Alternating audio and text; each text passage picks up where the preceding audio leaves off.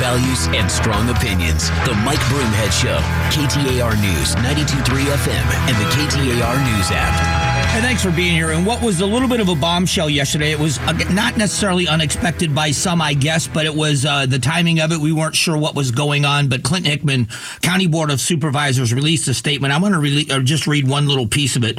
But time is a valuable commodity. We use it. We never get it back. My family has been gracious and unselfish in supporting me as I've campaigned, served and held town halls and breakfasts with constituents, been part of early morning and late night meetings with county business, made decisions that brought significant attention and had profound impact. All things that come with public service. I'm proud of this period of my life, but I want more time with my family. Clint Hickman has made the decision not to run for the office again on the County Board of Supervisors in District 4. He joins us now.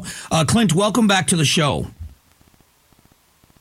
Beautiful day, Mike. So thank you very much for inviting me on. It's always great to talk to you on a Friday morning. You usually are a little more jubilant than most days. Yeah, you know, it was something that when I read the press release, it wasn't necessarily a surprise to me.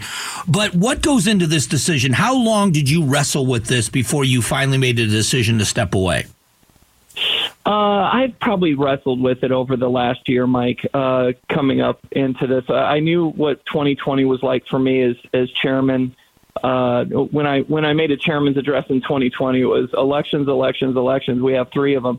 And here we are coming up to 3 elections again. And it looks like the top of the ticket is going to be the same 2 guys. And everybody's vision, the voters are always focused on that top of the race. And the last time it led to some craziness. And I wanted to be here to run this Super Bowl II of elections to the best of my ability and defend our people and our processes and procedures. We've made mistakes at times, but it makes it much easier for me coming up into an election to be serving with these wonderful men on the Board of Supervisors, a recorder with Stephen Richer, and Bill Gates, Jack Stellers, Steve Gardo, and Tom Galvin. And this will be Tom Galvin's first time to really see how the county runs an election, and he's been phenomenal getting prepared for this too. So my thanks, because I got great colleagues. Love them. When you look back at what you've done at your time in office, what are some of the things? Legacy is a strange word, but what do you look at and say, these are some of the things I'm most proud of that happened while I was here? Well, I came coming in as a taxpayer friend. I said that in my opening speech. I think I've been that. We've sliced the property tax rate. We've made the county more efficient. Andy Kunasik and the board that was before me, even the Jan Brewer, got it started where this county has no debt. I think this is the largest government in existence, probably, for this county that features no debt. We pay as we go. We build buildings after we've saved for them. There's a bunch of new buildings that people can do their work in. We've introduced new technology to service. We've turned it into a gigantic customer service operation.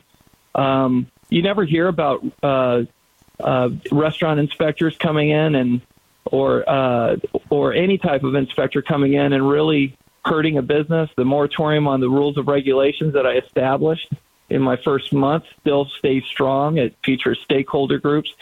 And here's the big thing. I wanted to build more libraries than jails.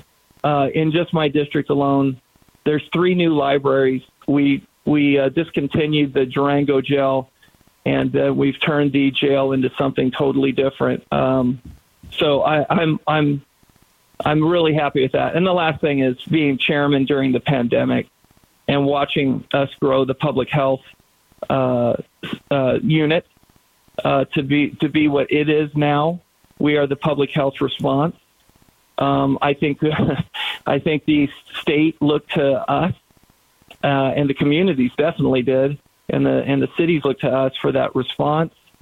So I was really proud of being there at the right place at the right time. I was taking the abuse even for that. back then, but the county, this county stayed open for business.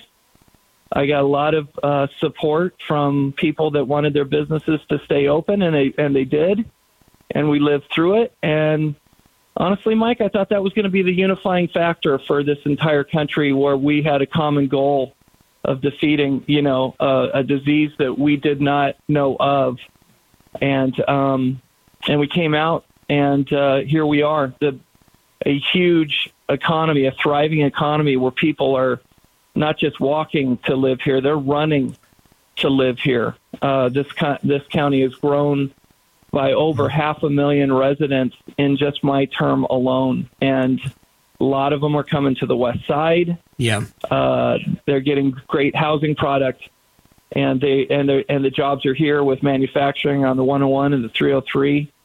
I couldn't be happier with my term, and someday people are going to look back at this and go, "Damn, he did what he said," and the West Valley is better for it, much less the county. One thing, and before I let you go, one of the things that was left out of your statement was what happened in the wake of the election cycle.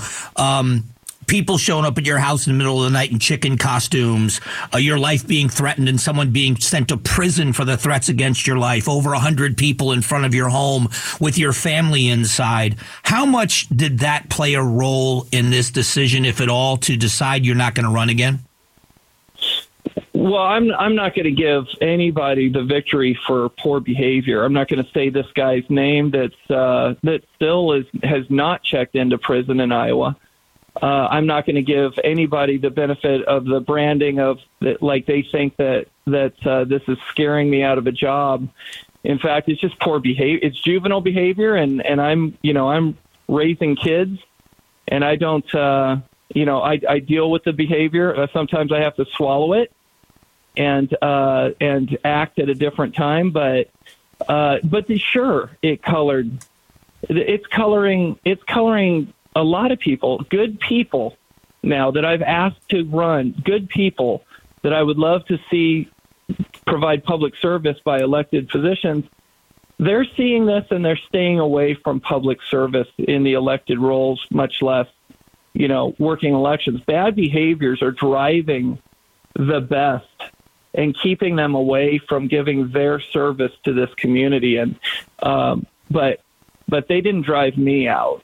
What drove me out is I think I've done enough, and I want to be here for my family. I have a grammar school. I have an 8th grader, a junior in high school, and a freshman in college, and I'm no longer going to miss those times. I didn't even get to go down and see a football game at U of A, and I graduated from there with my freshman because of some of these jobs.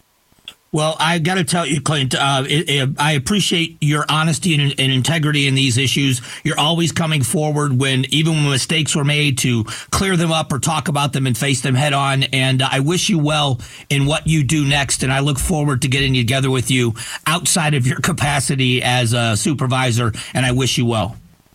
Hey, Mike, put me on so we can start talking about what we're going to do for the community. That's how I met you. Yep. And I know we've got something big planned, and I can't wait to sit down and you give me more than one segment to talk about what we're going to be doing for the community. We'll get you in the studio, and I promise you we're going to do that in the near future.